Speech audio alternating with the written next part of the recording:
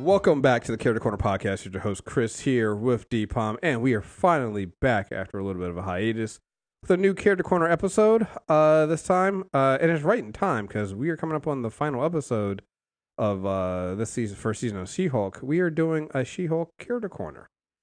Yeah, and you know what? It hit me when I was doing this and getting ready for this. I realized that some folks that are going to listen to this aren't actually premium members, so they have not heard us talk about She-Hulk. I was really excited for you to even start this because I want to say right now, if you're listening to this and you haven't heard us do the reviews in the show, stop what you're doing. Put down the podcast. Go premium. Go premium for a month. You have to hear these idiotic podcasts we've created. Yeah. No, it's right. It was great. It's great. Especially the last episode. I gotta get that one up. That was great. Between that one and we did that and we did Werewolf by Night. And I don't know. We just clown. Look, I think I might have to start actually hitting record before we actually start doing it because we had like a good 20 minutes about Tom Brady. I don't think that ever made the show. It was glorious. Like, I might have to just start having those in the back pocket so if we ever have a downtime, we can just release those behind the premium wall. From the cutting room floor of MTR. Yeah, that was a great one there. We had some great time. But yeah, but we've gone through 8 episodes of She-Hulk, and it was about episode 7 when I started reading the comics or getting caught up on the comics to there because I've gotten to the point now where especially when it's these Disney Plus shows that if I start reading too soon, I'm gonna be mad, but not at the show, but at the people that complain about the show. Yes, and you guys will hear that on episode 7. You can hear the episode. You read the books. Yeah, you can hear it. You can hear it. You can see it, and you're just like, I'm just like, what the fuck are you guys complaining about? Like, I literally have this in my notes here for this episode where I said She-Hulk is the perfect example of those Marvel characters that serves well as a good gatekeeper character. And what I mean by that is, if you see people complaining about woke Marvel and they go woke, go broke, and all this other bullshit they talk about, get SJWs out of my comics and things like that, that's how you know they've never read comics, especially particularly Marvel comics, because She-Hulk's been doing this, and they've been doing this with She-Hulk since the character was created in 1980. Probably, I mean, before this. Yes. Even before this, with other characters too. But in particular, just for She-Hulk, this has been a staple of this character since 1980. Yes.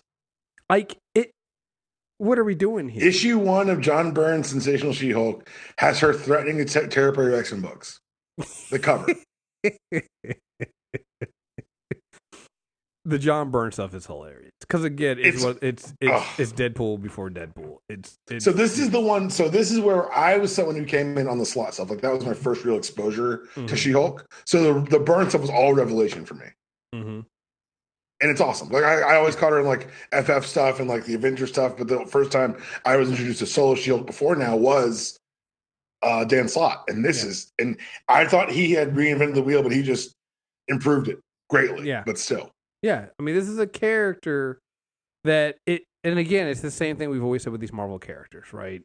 It's the world outside your window and taking those things. It's like, but again, every complaint that you see, and they do this well on the show as well, right? Where they take the people with the complaints, right? Why can't you just create a new character? Why you gotta take the name of an existing one? Why you just make a female version of that one? Like that's what they did with She-Hulk. Like she stole the Hulk's powers. Yes, like. It is, and it's and the thing that made it that stands out so well when you see this character again. This character's created in the 80s, and again, if you know anything about the 80s, it's like they took like it's basically what if Bruce Banner was a woman, and had the power, still had the power of the Hulk, but then made him a woman with all the microaggressions women deal with in the 80s. Go. And then literally wrote about those aggressions. Like, yes. The fact that people think microaggressions are a new thing. I'm like, just read She-Hulk in the 80s. Like, they get it. Everyone's always gotten it. Anyone who claims not to is a liar. Yeah. It's right there, right? It's never, they don't do it. I mean, one of the big things, okay, so, again, She-Hulk is created. One of the things also, I didn't know this, again, She-Hulk is just one of those things I wasn't checking for. I knew about She-Hulk. Knew about Jennifer Walters, but it just wasn't one of the things. We've all got a certain amount of time and certain amount of dollars. I do have a life. But I didn't know that last character created by Stan Lee for Marvel. Mm-hmm. Credited to Stan Lee. So Savage She-Hulk #1, 1980 was when this character was created. And gets a blood transfusion from her cousin Bruce after she's attacked, shot. And sorry, before you go far, how far into the more recent stuff have you read? I've read pretty much all of it except for the latest the So the Immortal She-Hulk. Haven't gotten to that one. Haven't gotten that one. That's okay, the only one I didn't read. But you read Immortal Hulk. Yes. The Al Ewing's a psychopath thing. Yes. Okay, we'll talk about it later. But I just wanted to ask. Okay, yeah. I can talk about it in semi-split. We'll just have the conversation. Well, yeah, and so what? And we talked about this on the on the premium shows when we talk about the reviews.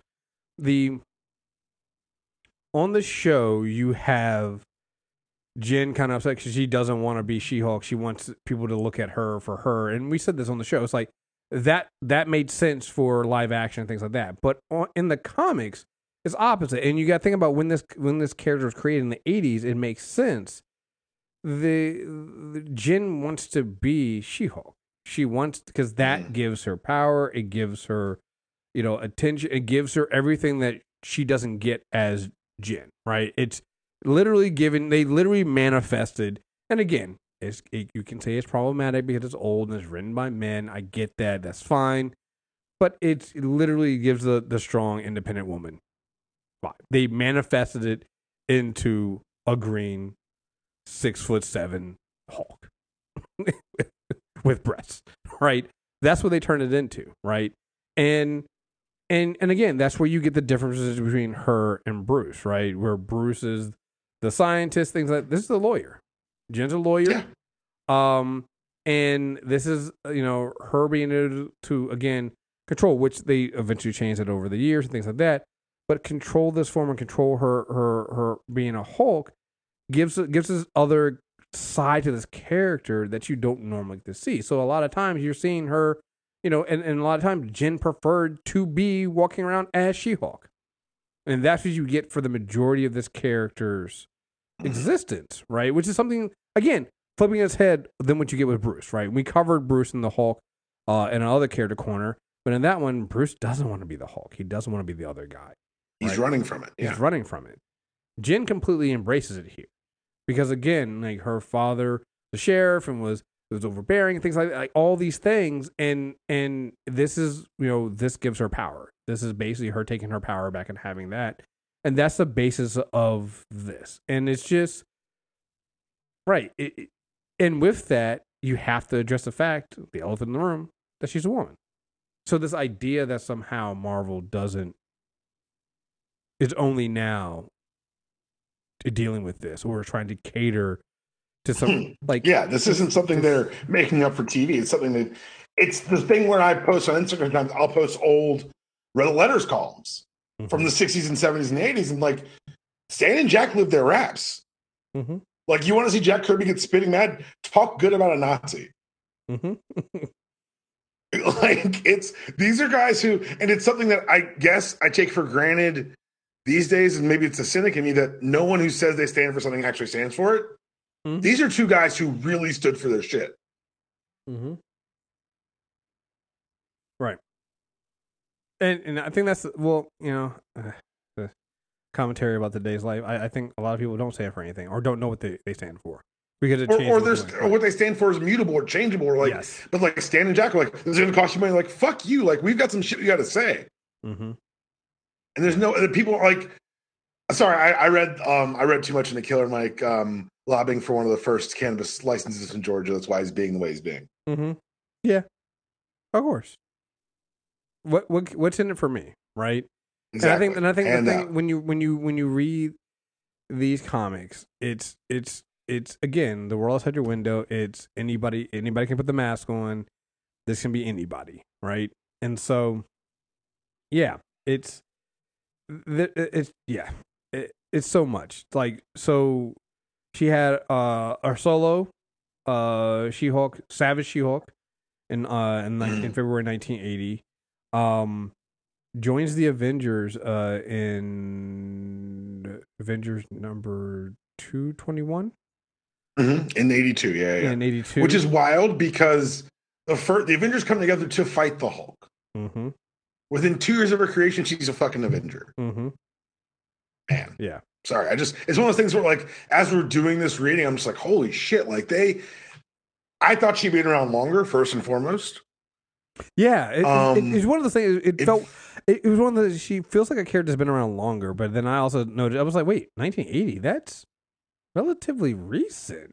They've done some stuff where they've kind of backfilled in relationships and stuff, where she and Janet Van Dyne are really close and all that stuff. But like, it's just, I guess, she feels, and it sounds like 1980 is legitimately 40 years ago now, which is, yeah. So maybe that's just us getting old before our own eyes. God damn. Huh. Which is something we had to plan. This is just something you guys just watched a moment of two men having realizations. Yeah, it just got real old real fast. I'll go drink. When I say 20 years ago, I don't mean 2000. That's what it was. So. Yeah. Oh my god. Okay, but yeah. But yeah, no, she's an Avenger. She joins the Fantastic Four 2 years later. Like, she's a big player in Secret Wars. Yeah, she's She-Hulk, man. Yeah, because she replaces the Thing after Secret Wars, because the Thing doesn't have his powers. So in Fantastic Four number 265 in 1984, she joins the Fantastic Four, right?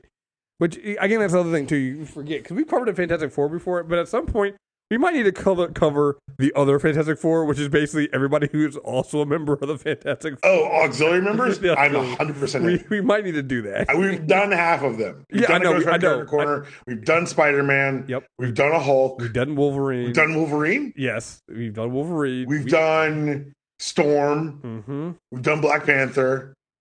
Yeah. We're doing She-Hulk. Hold on. Yeah. We've done it. We've done an Ant-Man. Mm-hmm.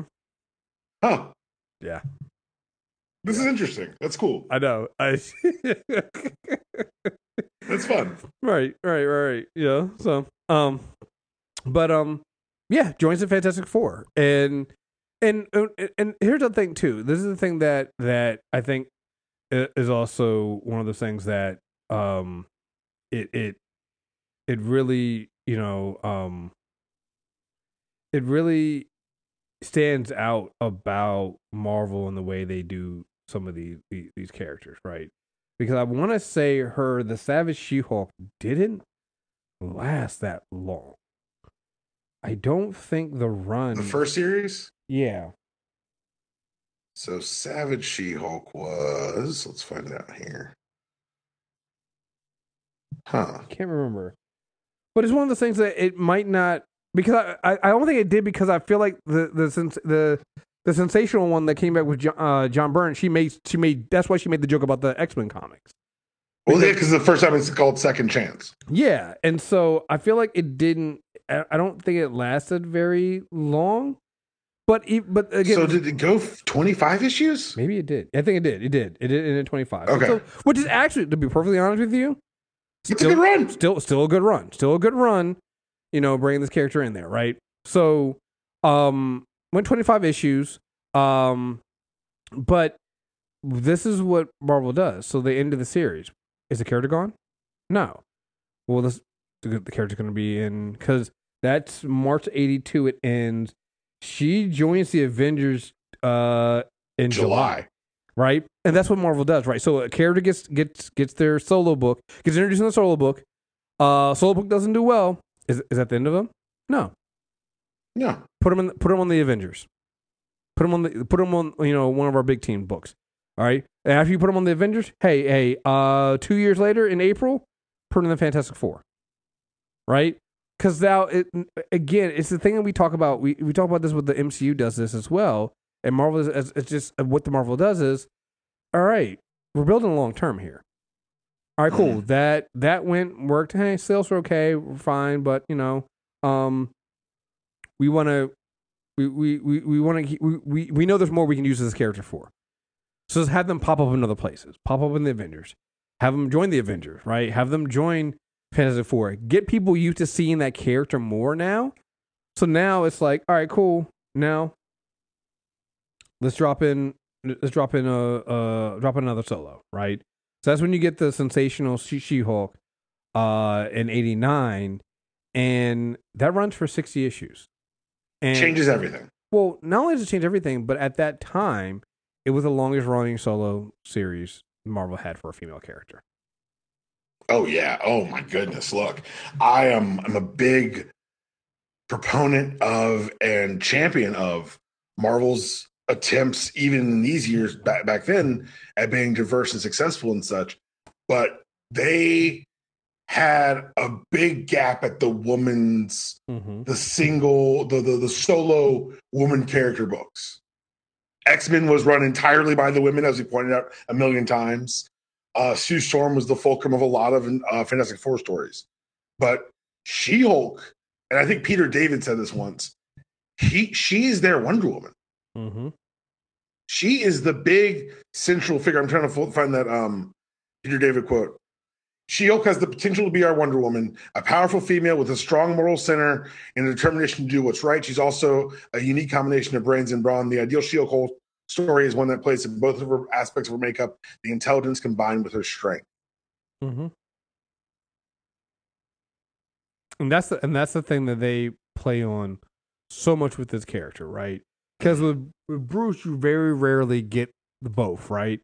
You very rarely get, it's always played as temporary. Like Professor Hulk was always like, oh, it's the Hulk and a wife beater, but it's still like, right. And he's smart and stuff, but he's going to eventually slip. Mm-hmm. Exactly. Right. But with Jen and with She-Hulk, that's one and the same, right? She's winning cases as She-Hulk.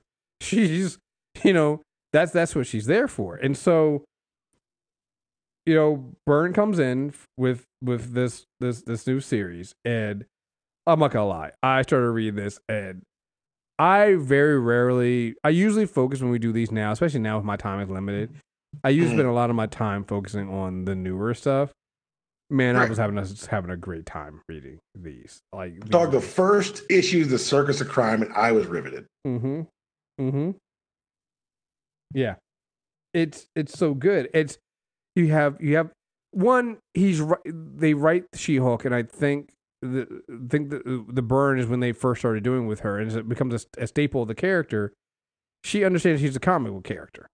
Mm-hmm. But I mean, so she breaks the fourth wall on others, but really in the Byrnes, the rest of the first 8 issues, really. I opened the first issue and I wanted to get into the story. At one point, she's put away the Circus of Crime and says, of course, she can't figure out who hired them. Mm-hmm. Oh, great. Some anonymous bad guy is ready to spend $3 million to find out how tough I am. I know how these things work. It'll be at least my 3rd issue before I find out who it is. Although your readers will probably find out on the next page. Mm-hmm. So she's not. Trust me, she's not copying Deadpool. Deadpool is taking this to the extreme. But no. What I'm saying is this is Deadpool before Deadpool. This is. Oh no, I'm telling the listener. I'm not telling you. Yeah. No, like there's the I can't remember what issue it is, but when when Mysterio shows up and attacks her with Toadman, and she looks at the panel, she goes, Toadman, Byrne, Toadman. I thought the cover was just a gag. I was all set for the Career of the Skrull or even the Crummy Kryllians. But you stick with Toadman?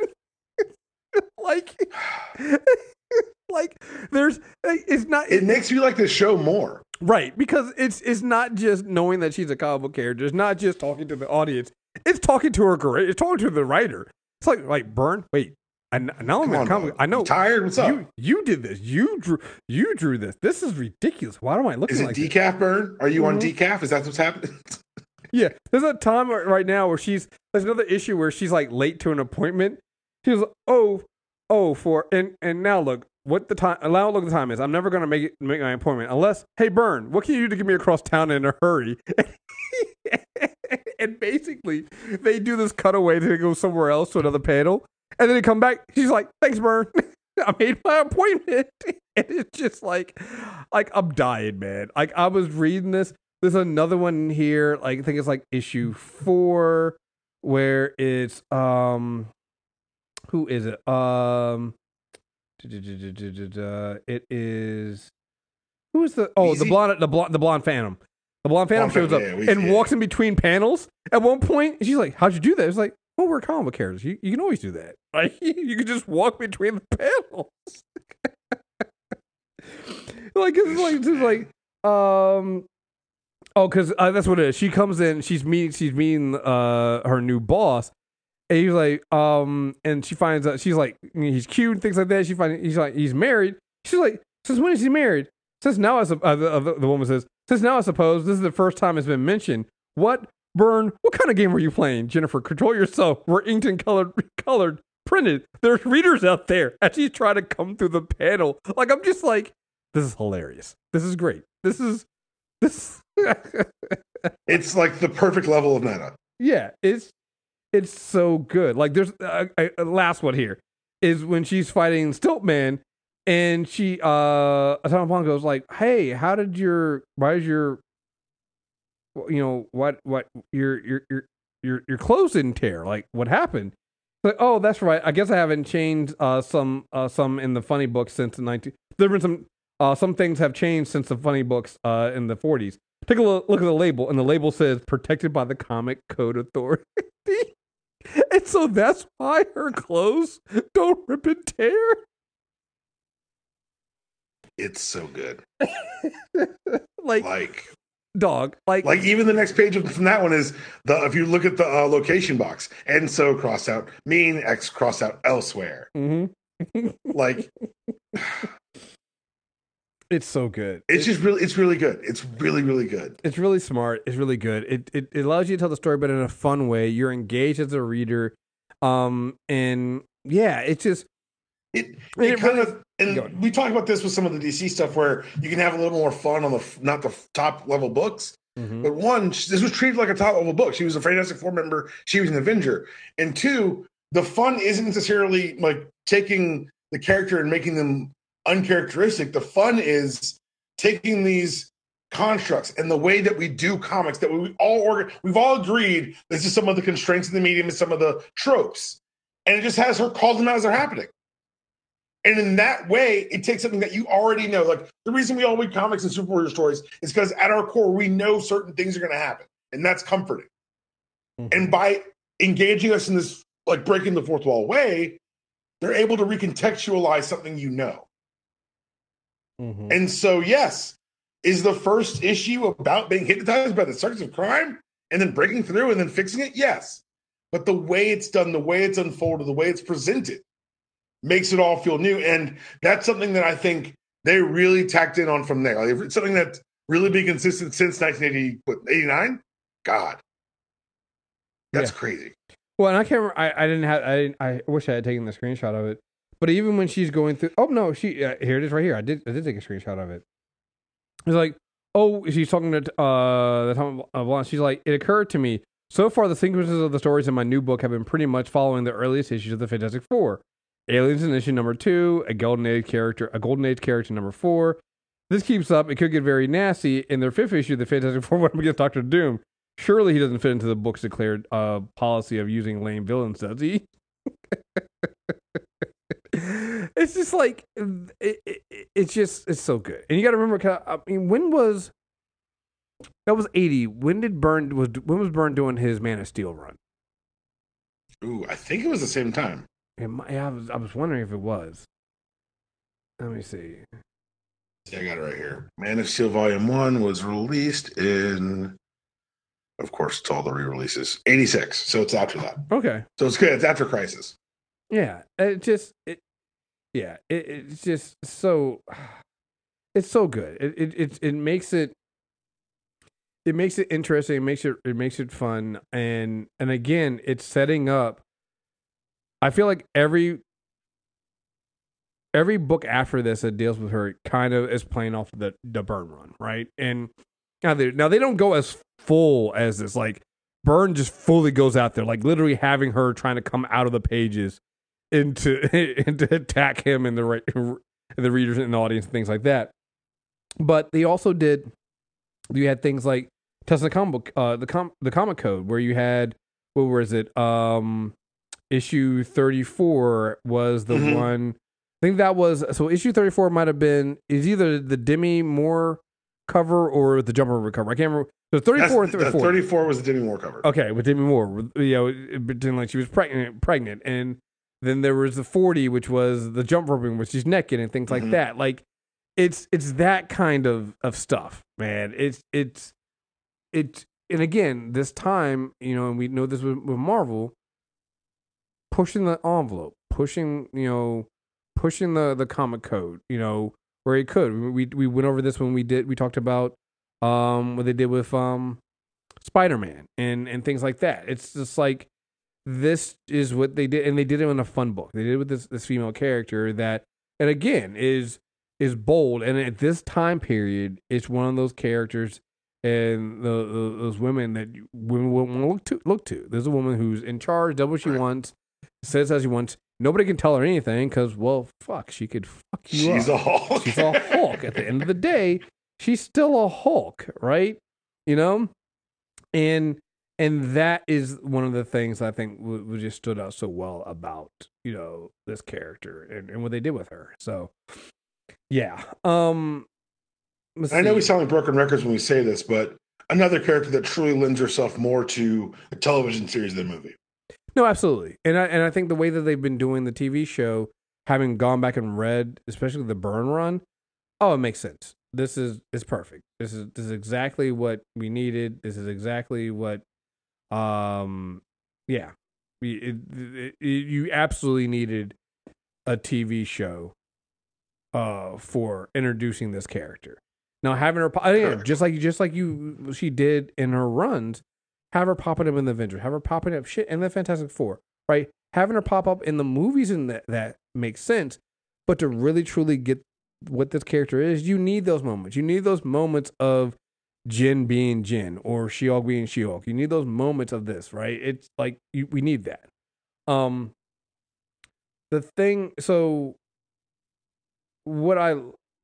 thing too I love about this, because we'll start getting some of the more not even modern, because now shit, Dan Slott run was almost 20 years ago.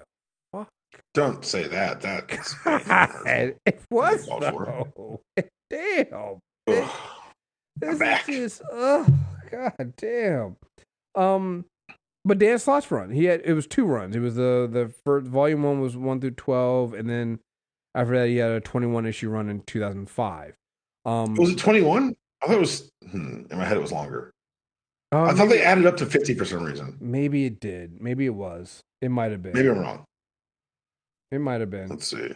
It might have been 30 something. I think it was. Oh, he wrote. Oh no, I apologize. He wrote 21 of them.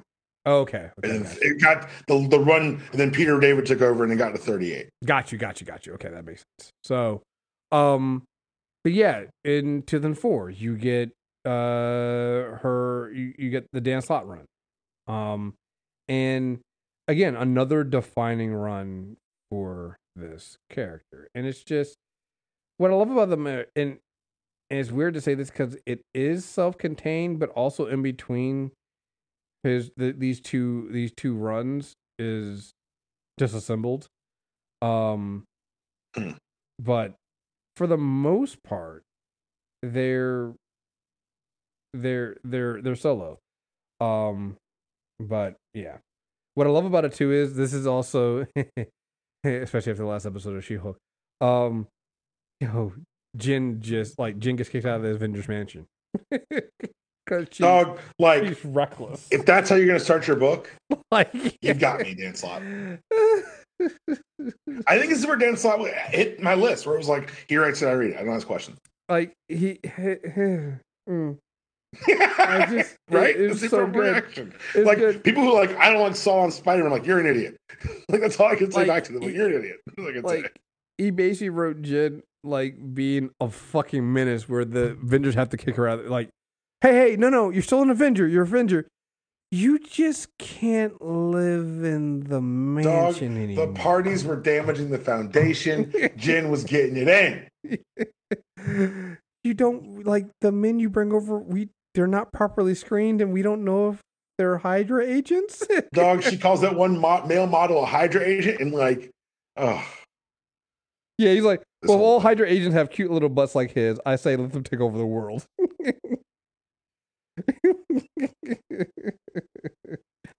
is that kind And of Blizzard showing up and trying to fuck with her at the bar. Yeah. Well, and again, and then again, we talked about this before with Slosh Run.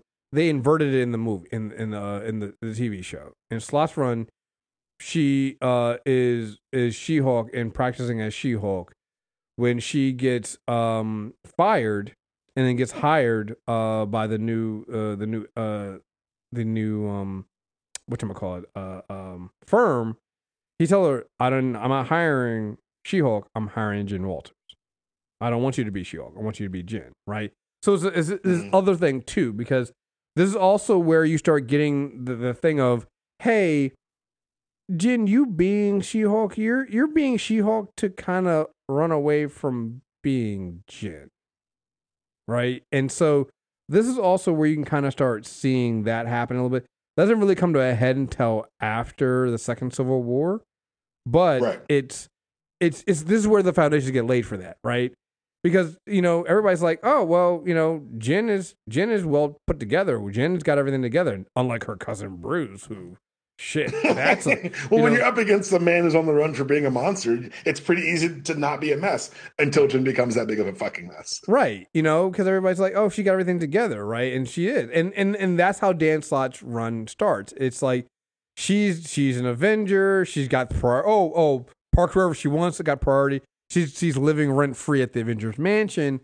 But then things start getting taken away from her. It's like, well, she gets fired. You can't live in the Avenger. Oh, you're an Avenger, but you can't stay here anymore because you were messing things up, and so that's what she gets done. She has to basically what it is she ends up having to be more responsible because at this point Jen is just super reckless. Jen's a mess. She's a mess. Jen's a mess. Friends know she's a. But again, it's that thing of, hey, when you got the power of the Hulk and you have it under control, wouldn't you be a mess? I mean, look, I didn't say she was wrong. She's a mess. Like, yeah. Again, it's not even that. It's not. She's not just told she gets basically dressed down by Captain America, right? It's Captain America that tells her. You better go get Steve. Y'all couldn't have a conversation. You had okay. Yeah. I'd be mad as shit. Right. So, it is. I like how they brought Jan in there because she have a friend, but that was a Steve conversation, right? So, yeah, and so she has to basically start over, right? And there's also the thing of, hey, you're not gonna be She-Hulk. So again, it's flipping where we are in the show, but it's still getting you the core of the character, right? It's still that, it doesn't feel like it's different because you're still dealing with the same thing because here you're having Jen not fully dealing with who she is and the responsibilities that come with that. Same thing you're dealing with in the show, who you are and what your responsibilities are. And again, I think that's the thing that we talked about this on the reviews. That's what makes Marvel adaptations so good. They're different, but they're the same. So we get that. So in between that, when we talked about this, every time we talk about an Avengers character, we always get to the point where we talk about Disassembled, and Scarlet Witch goes a little crazy. It goes really bad for Jen. Yeah. She ends up ripping Vision apart. Not great. So in between, and it's basically. There's an 8-month gap between when Dan Slott's first run ends and when the new one starts. And so that's what you get in the second one here, where you got, things are a little bit different, right? Avengers have kind of gone to shit. But Jen's still kind of fine.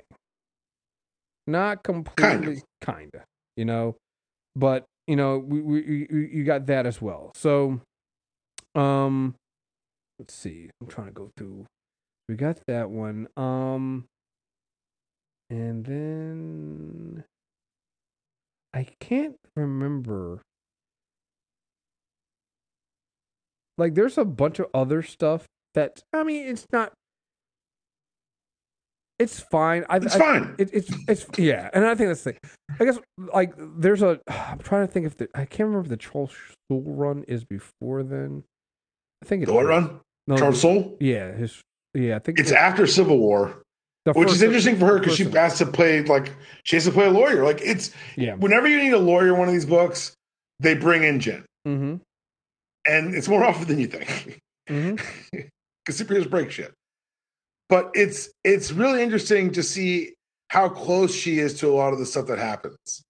When she has to go before the Living Tribunal and ends up saving our universe. Yeah. Because, okay, so during Slott's run, she joins the Magistrati, which is essentially like metaphysical lawyers, the best lawyers in all the multiverse. And she's brought before the Living Tribunal to debate keeping our universe or replacing it with the Ultimate Universe. And even the freedom to make that joke is wild to me. Mm-hmm. It's just, and then we get her, and as a part of the when we get the establishment of the tourists who come into our time. It's just because what happens is when people are writing things across different books, some of the continuity gets screwed up, some characters act out of character, and this is how they've revealed how they deal with it, is that these multiversal essentially variants come and they just party in our universe on vacation. And that's why Wolverine was doing that thing in that one book. That's why Squirrel Girl beat Dr. Doom. It's brilliant. Yeah.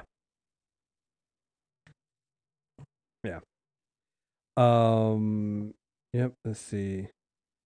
I think. Yep. Yeah. So that takes that's Civil War. This was during World War Hulk. Secret Invasion. There's a bunch of Dark Reign. Again, these things. There's nothing wrong with it. She's an ancillary part to a lot of stuff. Yeah. All these things are there. I think to me the big thing though is what happened, and this comes to the modern takes on She-Hulk, because it's what turns it brings the character a new dimension to the character for a little bit, right? It's what happens in Civil War 2. So she's nearly killed by Thanos. So however you want to feel about Civil War 2, right? But Carol makes the brilliant decision that they're going to try to ambush Thanos because they know Thanos is coming because of the Inhuman Ulysses, I think that was it. Yeah, I think so. Yes. Who can predict certain things happening in the future.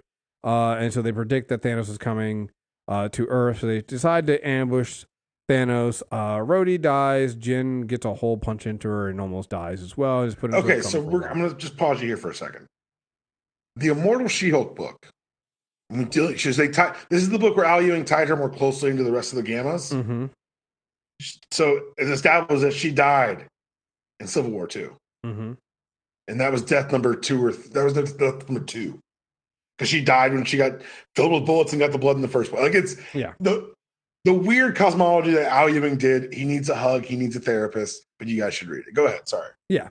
So she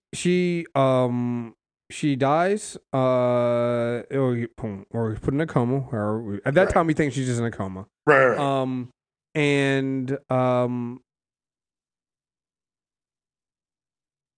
We know what a lot of stuff happens in there. Remember, Bruce is getting killed by Hawkeye.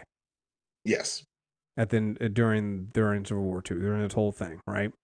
So Jen wakes up out of the coma afterwards, finding out that not only has Bruce died, but Hawkeye is another Avenger, is the one that killed him. And acquitted. Right, and got acquitted. So what we're now dealing with is Jen is now dealing with uncontrollable rage, suppressed anger, much like she's basically, they've now turned her into Bruce. She now has this uncontrollable rage and suppressed anger, and now she doesn't have as much control when she changes. This is not the Jen we know of when we see her, dressing green, in green in her business suit, doing. No, this is she actually turns into a green rage-filled monster. So part of that's the alignment of Jason Aaron writing the character over in Avengers, Mm-hmm. and they tied her to like the Avengers BC and all this other stuff. It's really well done. It's a good wrinkle for the character, in my opinion. They described her as a gamma bomb, capable of exploding beyond even what the Hulk can do. Like she's a problem. And that Avengers run with Jason Aaron, at one point she is turned against the team, and they cannot stop her. Mm-hmm. But it's the Jen Walters part of her that's able to save the day. And so it's interesting to see what they've done in the most recent thing, because I think you're right. Like making her this strong and making her this big of a problem brought her closer to the Hulk that we know, but also because we know it can be better, it's almost more painful to watch. Well, yeah, and I think it's one of the things that, like, how do you take a character that you've had since 40 years and make them more interesting, right? Just, Jesus Christ, when I say it, when I say it out loud, it hurts, right? But like, how do you take the character like that and make them more interesting? How do you not completely wipe out everything we know about the character to do this, right? How do you not? I hate to say it this way. How do you not New 52 him? Right? How do you do it so that it feels like you're still having? So it still feels like character growth, right? And that's what this is. It turns into this thing of, again, even with the Dan Slott run, she learns responsibility, but she's still kind of, she'd rather not. She'd rather not, right? She has those things. It's not. When she comes back here, though, at this point, she's got fear. She's missing Bruce. She's got all these things she has to worry about. She has to worry about, like, the things you saw Bruce worry about. She's not worrying about that. And it's this uncontrollable anger, this fear, this, how do you unleash, right? And it's all sitting there in doing that. And so you go through it with the, actually, they called the series, the 2016 series, just Hulk. Because she's the only Hulk in the universe, right? It was interesting because I know there's a lot of fans saying, this isn't my She-Hulk, which is just hilarious.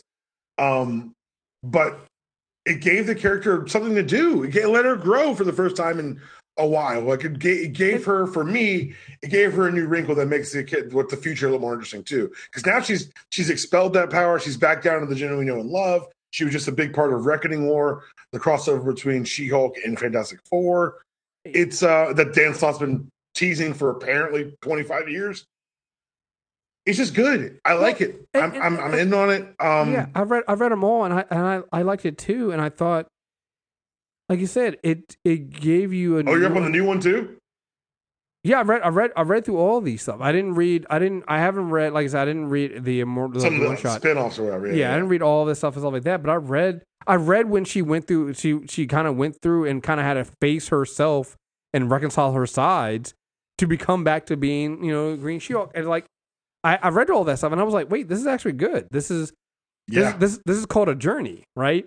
You have a character here that, again, and to me, when you look at it, it made sense, right? This is a character that got infused with Hulk blood. We know when we consider Hulk, we consider that a rage monster. So this is a character dangerous. You have a character that almost died, that lost their cousin who they were close with, and their teammate. Because we got to remember in the second Dan Slott run, when you talk about the Traveler, when they had to bring in the Time Variance Authority, had to bring in the jury members from other times, and one of the people they brought in, Clint Barton, who at the time was dead because he died during Disassembled, right?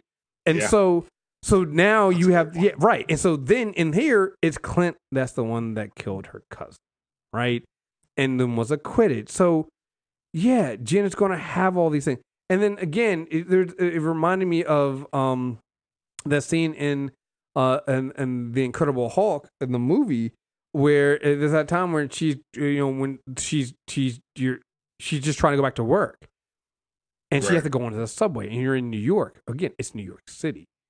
New York City is the worst place to be if you're trying to control your uncontrollable anger and shit like that. Like there's moments in there, like there's a moment in there where she loses it in her office, right? And like it's just she can't control it. I'm like, that's what you would expect. She's going through trauma. She's going through grief, and she needs to address that and go through it, to get past it. Like it wouldn't make sense just to have her come back and be like, everything's fine. One, you've already done that before. It's not new for the character.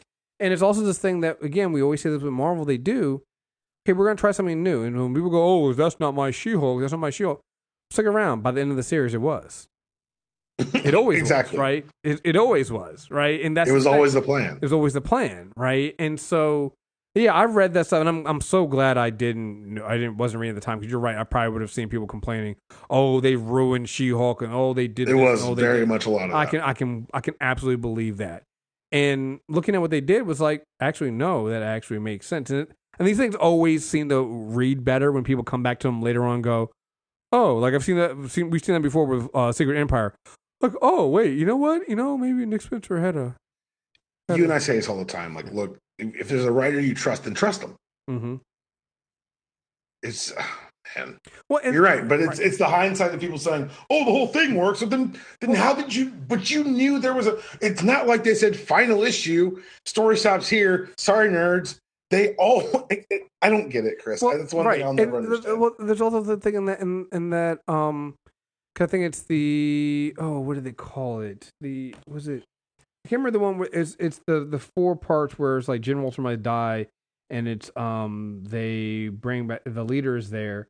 But you can even tell in that, it's like, you can tell this is tied into, because he's not writing it, but you can tell that they're clearly dealing with and talking with Al Ewing and what he's doing in Immortal Hulk. Mm-hmm. Like you can tell it's there. It's all the signs are there and all the pieces are there. Like you know it. So why are you acting like it's yeah. But yeah, I really did enjoy reading this. Like I said, I was pleasantly surprised by a lot of stuff. Just because Good. I did. Yeah, me too. Obviously the newer stuff I've read, and I'm a monthly reader of the current run. I think it's fantastic. Mm-hmm. But this took me back to see that the roots aren't as fresh. Like, they're fresh, but they're not as like revolutionary. It's just kind of the logical endpoint to something they started in earnest in 1989 with John Byrne. Yeah. I mean, it, like you said, and again, it goes into the thing of tying it all together. Like you said, like the transformation of the character after Civil War II, and again, it's almost like they have a plan. It falls into what they did with, because there's a moment in there where the She-Hulk you see in Empire is not really a She-Hulk. It's really it's got that. You got the leader killer and wear her body. It's gross. Exactly. You have the like leader. Now, honestly, Chris, like if her first, you could do a Hulk movie with Jennifer. Mm-hmm. You could do the Hulk movie everyone wants to see. You could do it with Jen. Oh, they would be so. You know what though? I'm wondering. Dog, if this series ends with her on the run, I'm gonna lose my fucking mind. I'm wondering if that could be the plan, just because. Well, we can't do a solo Hulk movie, but we can do a solo. we can do a plural Hulks movie. We could do a She-Hulk movie, and Bruce should just be in it. Dog, look, Kevin ain't slow. He's not slow, guys. Hey, the man knows what he wants, and he's finding a way to get it all the time. They got the lawyers. Have the lawyers work that shit out. But billable hours, kids. Hey, listen, and you know what? Fits for the character. Hey, let's do lawyers. Fits for the character. So, but yeah, no, I really did enjoy it. Like I said, it's fun. It's fun to read some of these issues and then also look at the character that they have in the show and see how similar they are. Right? Like we said this before, it's like a lot of the stuff that Bruce was trying to tell Jen in the show at the beginning of that first episode is a lot of the stuff you can see like is coming true. Something like, hey, maybe we should pay attention more. There's also some of the things that we see again that they've dealt with in some ways in the comics. Again, her reconciling her two halves. We've been saying that for the longest time, that she needs to do that. Right? That's literally what they ended off at. And that goes back to something we mentioned in the last review we did we talk about how Marvel does a good job of blending the different eras of a character, right? So you're gonna get some John Byrne, you're gonna get some Charles Soule, you're gonna get some I can't remember the latest writer who's on it, Mariska, I think. I can't remember her name. Who wrote who's been writing the last few runs. Who wrote the ones with her I think the 2014 or 20, the ones that came out after Civil War II.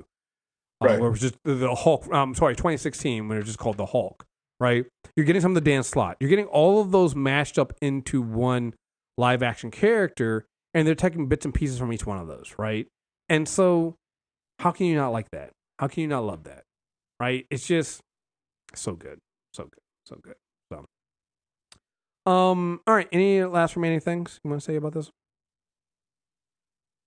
I'm really glad we're doing this. I just watched the latest episode again because Susan hadn't seen it yet, and the way, like you said, the way they're able to capture and encapsulate the best parts of a 40-year-old character is really impressive.